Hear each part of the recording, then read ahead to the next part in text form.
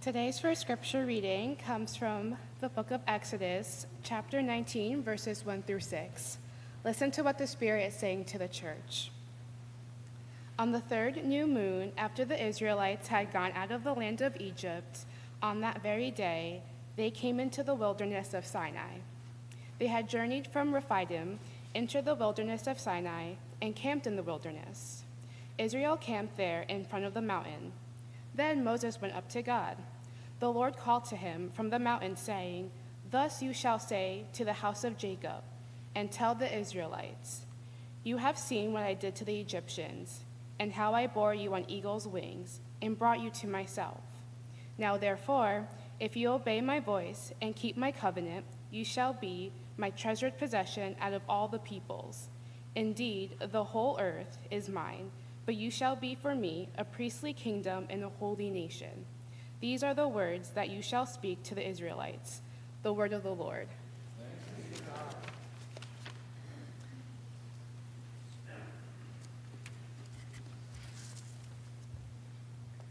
Our second scripture reading this morning comes to us from the book of Matthew, chapter 4, verse 25 to chapter 5, verse 9. Let's listen again for a word from God.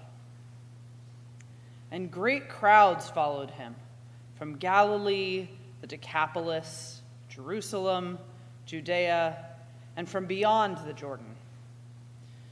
When Jesus saw the crowds, he went up the mountain. And after he sat down, his disciples came to him. Then he began to speak and taught them, saying, "Blessed are the poor in spirit, for theirs is the kingdom of heaven. Blessed are those who mourn, for they will be comforted. Blessed are the meek, for they will inherit the earth. Blessed are those who hunger and thirst for righteousness, for they will be filled.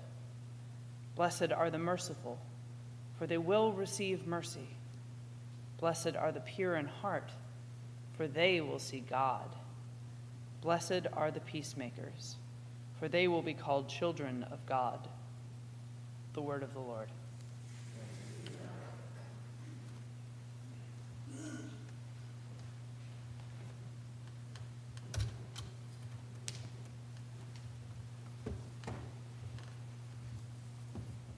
So you heard it in church. It's okay to sleep.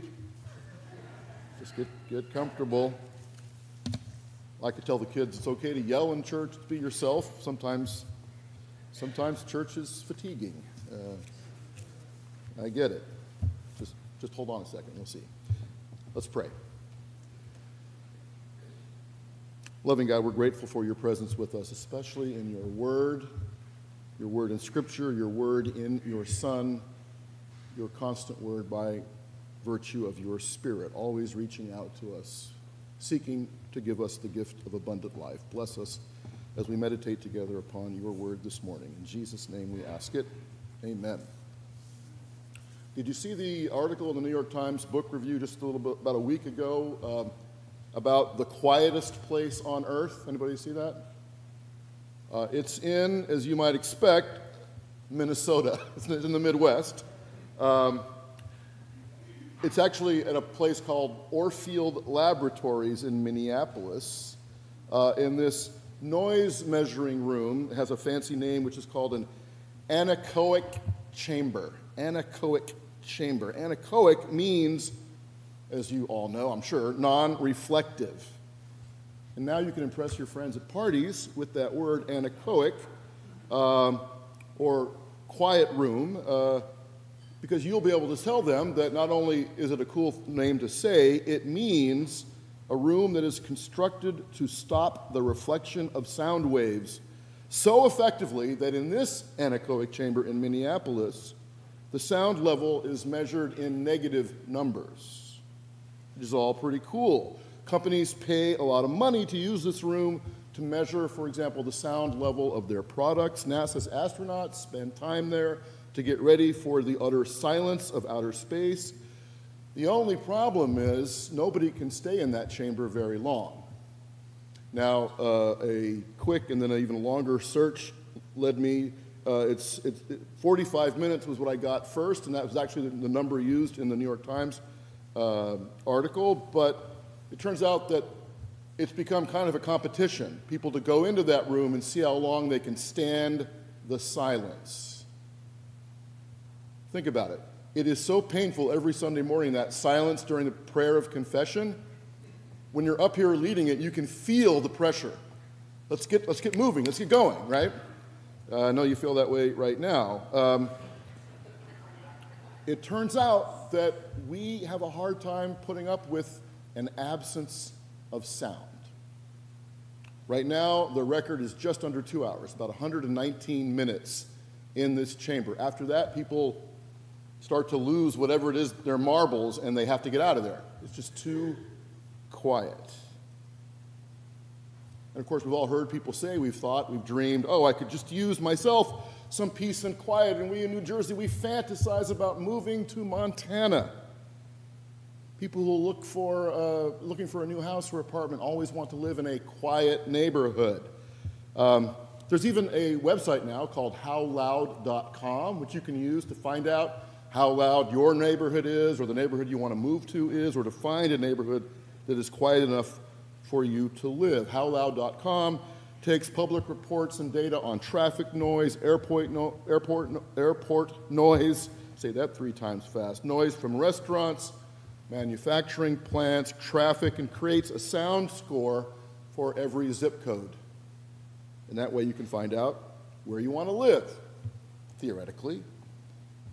But I think that people overestimate how much they value silence. Again, we have a hard time putting up with it. We can't stand silence and quiet and rest, especially we in this country. And by the way, I'm from the Northwest. I've been to Montana. It does not all look like Yellowstone. Most of it looks like the surface of the moon. It is so quiet and so lonely and empty, you just want to get out of there fast. I mean it. Believe me, trust me, it's a scary place. But have you noticed that there are really sounds all around us, even now, going on that we've learned through an adaptation to block out? And if we are able to block out sort of the ambient surrounding sounds, we can hear our own breathing. If you listen, and if you're lucky, you can hear your church's heating system in a day like this. We can hear the sounds of traffic outside. Sometimes when there's snow here, you can hear the snow sliding on the top of this sanctuary. It's kind of like an avalanche up there, and it's a little bit disconcerting. We are constantly surrounded by noise, all of us. And we have gotten used to it. Whether we realize it or not, noise is everywhere, and it is part of who we are. When I first moved to New York City from small places in my life, the noise was overwhelming. But pretty quickly, like everybody else in New York, you get used to it. At first, I had trouble sleeping because of all the sounds and the sirens and people yelling and this and that and the traffic, horns honking. But then, you know, the radiator going on constantly in weird times of the night, just very, very loud place to live. Trains, everything. And pretty soon, you know, you get used to it. And then if those noises don't happen, you wake up, right? You get used to this sort of, it's being a part of who you are. I had a friend in seminary. We were invited to go on a retreat at an Episcopalian seminary in upstate New York. And what I remember, it was a silent retreat. And what I remember about that is that in the dining hall, whenever we'd go in they would always they'd play these whale sounds. Episcopalians are interesting people. And it was, you know, it was nice and funny, but then there was one night when we had chili, and it was just really funny because it just was a very, very funny thing. But this one friend of mine took a cassette tape back in those days of traffic noise because he was a New Yorker, and the silence was too much for him. So he would play the traffic noise to help him go to sleep, right? We take our noise with us.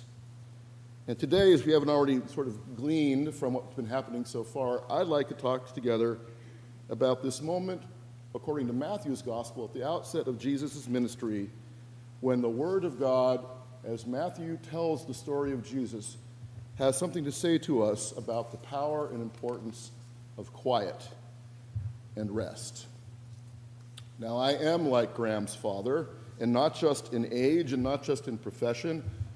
I'm actually kind of an introvert. Crowds, I love them. I do okay in them, and then I go home and take a nap. I mean, extroverts get energy from crowds. I go home and take my naps, you know. And as I've said here before, as some of you know, I'm one of those people. I can go 1,000 miles an hour, but I can also go 0 miles an hour quite happily. I'm married to somebody who always goes steadily about, I'd say, 604 miles an hour.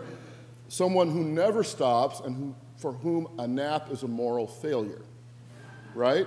So I think I might have said here before, early on in my marriage, my mother-in-law, my late mother-in-law, who loved me and still loved and loved her daughter very much, called me up one morning after apparently some tension had been reported.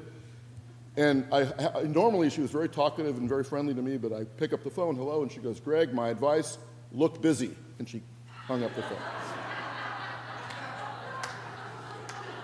It's great advice. Just move things around, and then when she goes to work, go back to bed. Fine.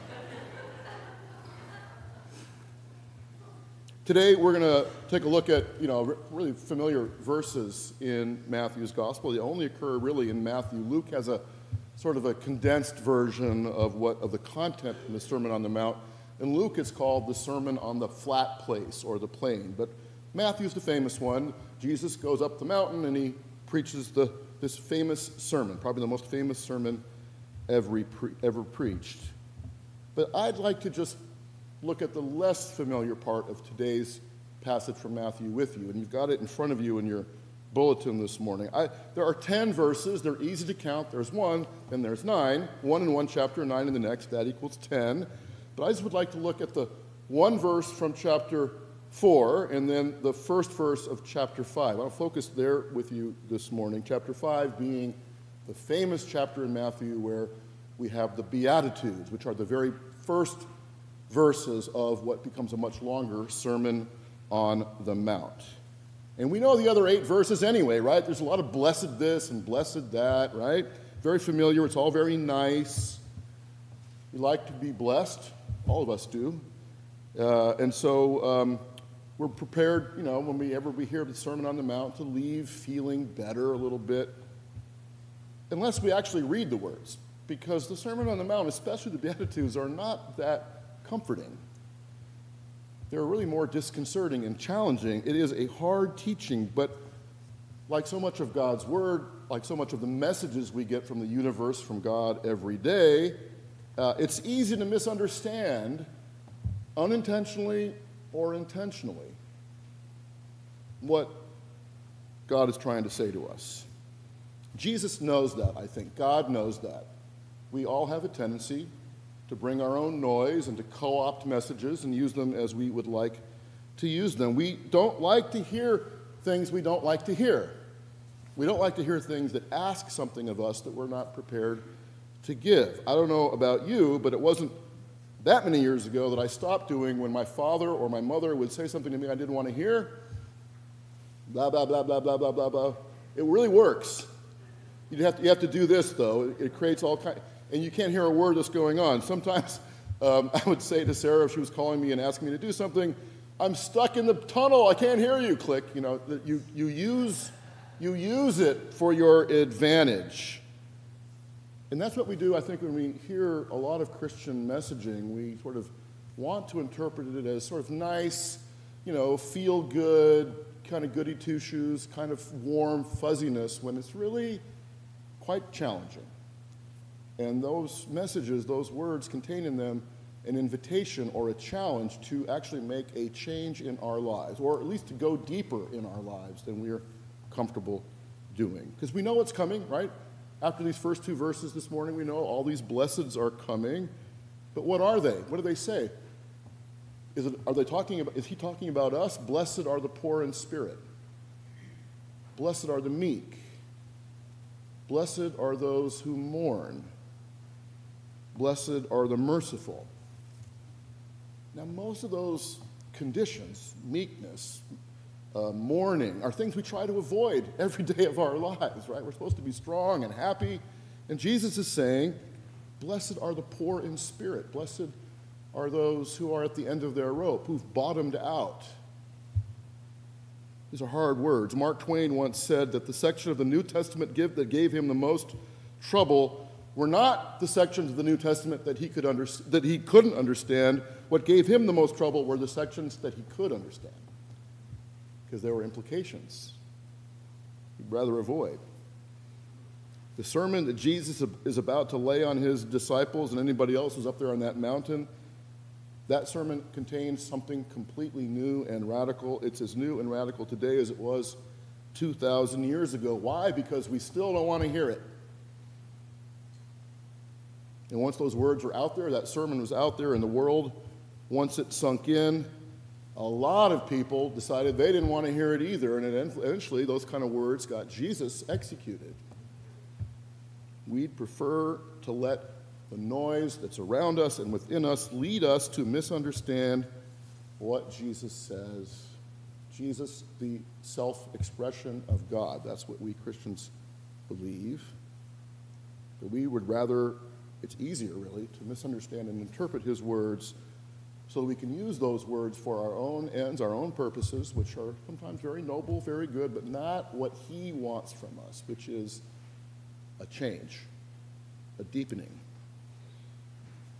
I'm going to use a very academic source here now as an illustration. How many of you have seen Monty Python's classic film, Life of Brian?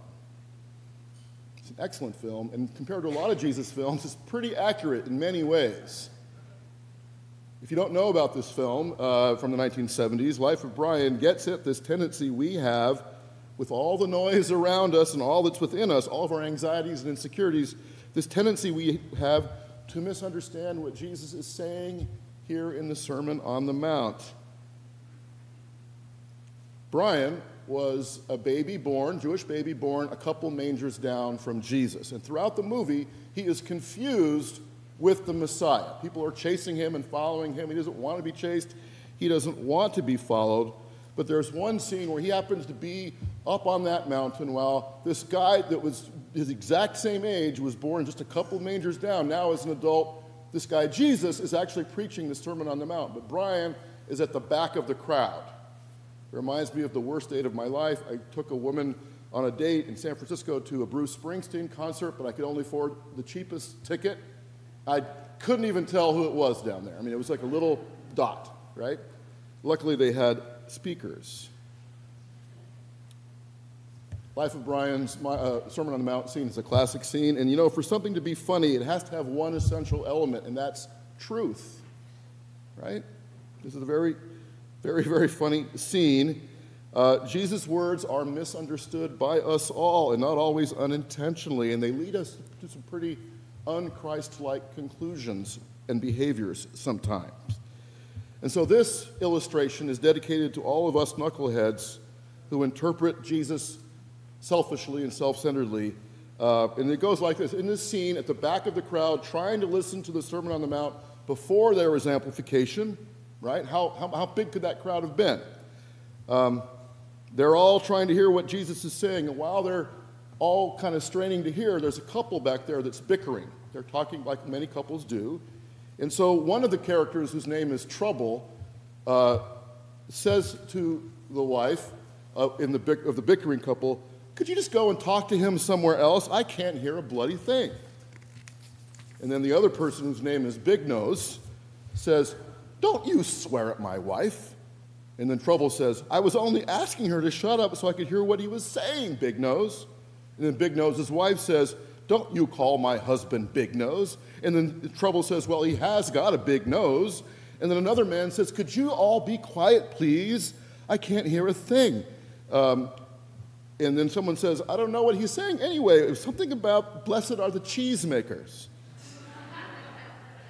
And then another man says, "Well, obviously that's not meant to be taken literally. It refers to the manufacturing of any dairy product." And then Trouble says, "See, if you hadn't been going on and on, we'd have heard that, Big Nose." And Big Nose says, "Hey, say that once more and I'll smash your bloody face in." And then Trouble says, "You better keep listening. There might be a bit about blessed are the big noses." So they're fighting in the back there when Jesus is up front talking about blessed are the peacemakers. We have this tendency to let our own desires, our own anger and insecurities sort of co-opt the gospel message so often in our lives. So let's take a look really quickly. Verse 425, the last verse in chapter 4 of the Gospel of Matthew. And great crowds followed him from Galilee, the Decapolis, Jerusalem, Judea, and from beyond the Jordan. You know, these narrative transitions, we shouldn't skip over them too quickly. They have a lot in them. Let's break down what Matthew wants us to get from this one verse. People come to be around Jesus from Galilee, the northern section of what is now Israel. It's where he grew up. They come to see him and be around him from the Decapolis. The Decapolis, as you might, if you speak Greek, would know, is 10 cities that were situated just across the Jordan River from what is now Israel, on the eastern frontier of the Roman Empire. They were really sort of the center of the Roman and Hellenistic culture in those days, as opposed to the more Jewish western side of the Jordan River. People came out from Jerusalem to hear Jesus and to be around him. They came from all the area around Jerusalem called Judea, or the southern kingdom. And of course, they came, Matthew says, to be around Jesus, to crowd around Jesus, to throng around Jesus from way beyond the Jordan, way out east. So in this one verse, Matthew paints a picture that we sort of kind of skip by typically, but really what we see is on the west you've got the Mediterranean Sea, but from the north, south, and east you've got people coming, right? Think of sort of one of those military maps where you have arrows. They're all coming at him. Jesus, in these early chapters of Matthew, has been born, he's been baptized, he's been tempted, he's called his first disciples. We looked at that last week. And in one verse, a few verses before our reading today, we find out from Matthew that Jesus has gone around proclaiming the good news, healing and teaching, and people love him. People like you and like me who have burdens, who have hurts, who have insecurities and emptiness. They are going to him, thronging to him, and everybody wants a piece of Jesus. Everybody wants something from him. Another Jesus movie from the 1970s, I'm dating myself, I know, is Jesus Christ Superstar, one of the most theologically correct, I think, accurate films about Jesus ever made. But there's one scene among many that's a very memorable scene, and that is when Jesus starts to get surrounded by crowds and by lepers, everybody who is ill trying to get something from him. The song is called See My Eyes. And the music starts out happy, everybody loves him, he's very popular, but it subtly shifts to a more ominous tone, and pretty soon it's getting dangerous. The crowds are really pressing in on him, and it's making him very, very anxious, and the words go like this. People are singing to Jesus, all these people, more and more voices. It gets kind of scary. See my eyes, I can hardly see. See me stand, I can hardly walk. I believe you can make me whole. See my legs, I can hardly stand. I believe you can make me well. See my purse, I'm a poor, poor man. Will you touch me? Will you mend me, Christ? And this keeps getting over and over and over. Will you touch me? Will you heal me? Will you cure me, Christ? There's a bit of a sort of a dangerous, ominous, chaotic sense. Now we move to verse 1 of chapter 5. Let's read together. When Jesus saw the crowds, he went up a mountain, and after he sat down, which was the traditional teaching posture of a Jewish rabbi, a teacher, his disciples came to him. The crowds are surrounding him, they're pressing him, he's very popular, he's going viral, and Jesus gets out of Dodge. He goes up a mountain. It's meant to evoke, especially in the Gospel of Matthew, who's all about evoking Jewish scripture, the Old Testament. Moses on top of Mount Sinai, where Moses meets God. Now you have Jesus up there initially with his disciples. It's not exactly clear who comes up for the rest of the sermon, but the traditional location of the Sermon on the Mount is on a slope of a mountain on the Sea of Galilee's northern shore. It's a beautiful place. The slope of the hill would have formed kind of a natural amphitheater, and a lot of us have seen images, paintings of people trying to figure out what that might have looked like. What we get in this text is a lot of crowds who want to be near Christ. Can you blame them, right? Things are about to change. We're going to get some justice finally. Or we're going to get some healing finally. We got Jesus on our side. Jesus is on a roll, and I want to be with him. So it must have come a surprise and seemed very strange, not only to the readers of Matthew's gospel, but the disciples themselves, when Jesus walked away from it all, walked away from this popularity. We want likes, we want attention, we want recognition, most of us. But Jesus, he's the opposite. He didn't want any of that because people had their own agendas for what they needed from him, and we still do. We're like Big Nose. We interpret the way we'd like to. But the question is a good one if we look at the scripture. Why interrupt a good thing? Why not see that this is a perfect time to get more people to follow him? Why didn't Jesus capitalize on the moment? Probably because he knew that it was going to be a hard teaching for his disciples once they heard what he had to say, once they heard who is truly blessed in this life, in this Christian journey that we're all on together. I think that we can take away sort of three parts of an answer to this question. Why interrupt a good thing? Why escape up a mountain? Why seek silence? Why seek rest? When it really seems like it's the time to act, right? To leverage people's needs, their willingness to pay even to follow Jesus. I think the first part of the answer as to why Jesus does what he does is he wants anyone moved to follow him, not just Andrew and Peter and James and John, but you and me as well. He wants us all to see that the true blessings of life are not found in the comforts of this world or the power and prestige which we're all sort of in our own way trying to achieve. That's not where blessedness is found. He is trying to model for us, I think, in this incredible story, that the secret to life is to get off the merry-go-round. It doesn't mean don't get up and go to work. It simply means where do we put our heart? Where do we put our main focus? Where do we put our self-worth? It doesn't matter how well you do. It doesn't matter how comfortable your current circumstances of life may be. If you don't have peace, if you don't know where your next achievement is coming from, if you're always worried about what people think of you, whether I'm only worth something if I do well again and again and again. Jesus says here, blessed are those who don't put their hope in the comforts and achievements of this world. And that's a hard thing to hear because it means a massive shift in priorities in the way we look at the world. He needed them to get up to a quiet place to hear those words, to really hear them in a place where it wouldn't be drowned out by all the noise and all the noise that we bring, so we don't have to hear hard stuff. The second part of the answer as to why Jesus would even do this is that he wants us to believe and to know that we're only truly blessed if we who follow him, who want to follow him, live fully in two worlds at once. A woman by the name of Kate Bowler has a podcast entitled Everything Happens, where she discusses the issue of God and suffering, God, and why bad things happen to good people. In fact, that's going to be the theme and topic for our meeting later today with our confirmation class today. They want to know the answer to that, don't you? In her podcast entitled Everything Happens, Kate Bowler interviews a man named Jerry Sittser. I've heard of him because he is a professor at Whitworth College, a theology professor at this Presbyterian undergraduate institution in my hometown of Spokane, Washington. I never met him, I've just heard about him.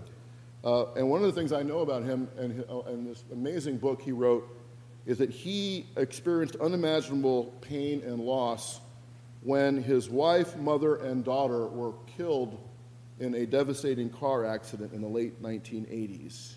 It's unimaginable, really, what he went through. And in her interview with him, in Kate Bowler's interview with Jerry Sittser, he said, I just think we all live in a fallen and broken world. It's broken everywhere. It ricochets everywhere. Consequences topple from one to another. And we just have to live in that world, this broken world of ours. And when God chose to roll up his sleeves and get involved, it wasn't like pulling strings and solving problems immediately. It was stepping into the story as a human being who became himself a victim of that same suffering and brokenness. Hard words to hear, to sort of confront the fact that we and the world around us, we're broken. We're not as perfect as we aspire to be, and that's okay because there is hope for us. We're not meant to live this broken life alone. We have someone who can put all the pieces back together. Jesus and his life and ministry in this early part of Matthew are laid out before us, and we have to find blessing in the silence to be ready to hear what he has to say, which brings us to the final thing that he teaches, I think, in this really brief couple of verses in the passage that comes later, the Beatitudes and the Sermon on the Mount. Jesus wants us to know that God in the flesh has already stepped into this broken world, has already lived the same life of joy and disappointment and hurt that we do, to guarantee that we will always be with him, no matter what, that we'll never be alone, always loved into abundant life if we're only willing to let ourselves be loved that way. I'll conclude with a story about Dan Lewis in his email newsletter called Now I Know, where he shared the story of a man named Joe Cerna, who was sentenced to serve a 24-hour stint in a North Carolina jail for a DUI, driving under the influence and violating his probation.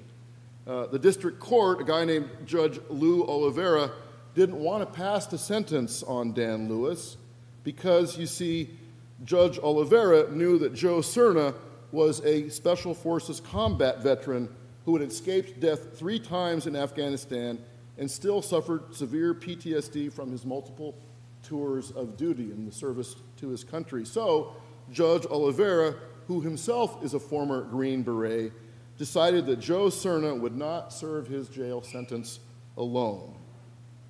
He served that 24-hour sentence in jail right alongside Joe Cerna, the judge and the convict, so to speak, in the same jail cell. And they stayed up most of the night talking and sharing a plate of meatloaf. And in an NPR interview with Joe Cerna and Judge Oliveira, Cerna reports that this conversation in jail was the first time he ever opened up to another person about what he had experienced in war and in life. He said, "So thank you for being there for me, for just being there with me. It means a lot to have someone in your position who understands." Friends, that's the message we get if we're willing to enter the silence, to put away the noise, not just around us, but within us, and to be willing to follow. We'll know that wherever we are, we won't be alone. Thanks be to God. Amen.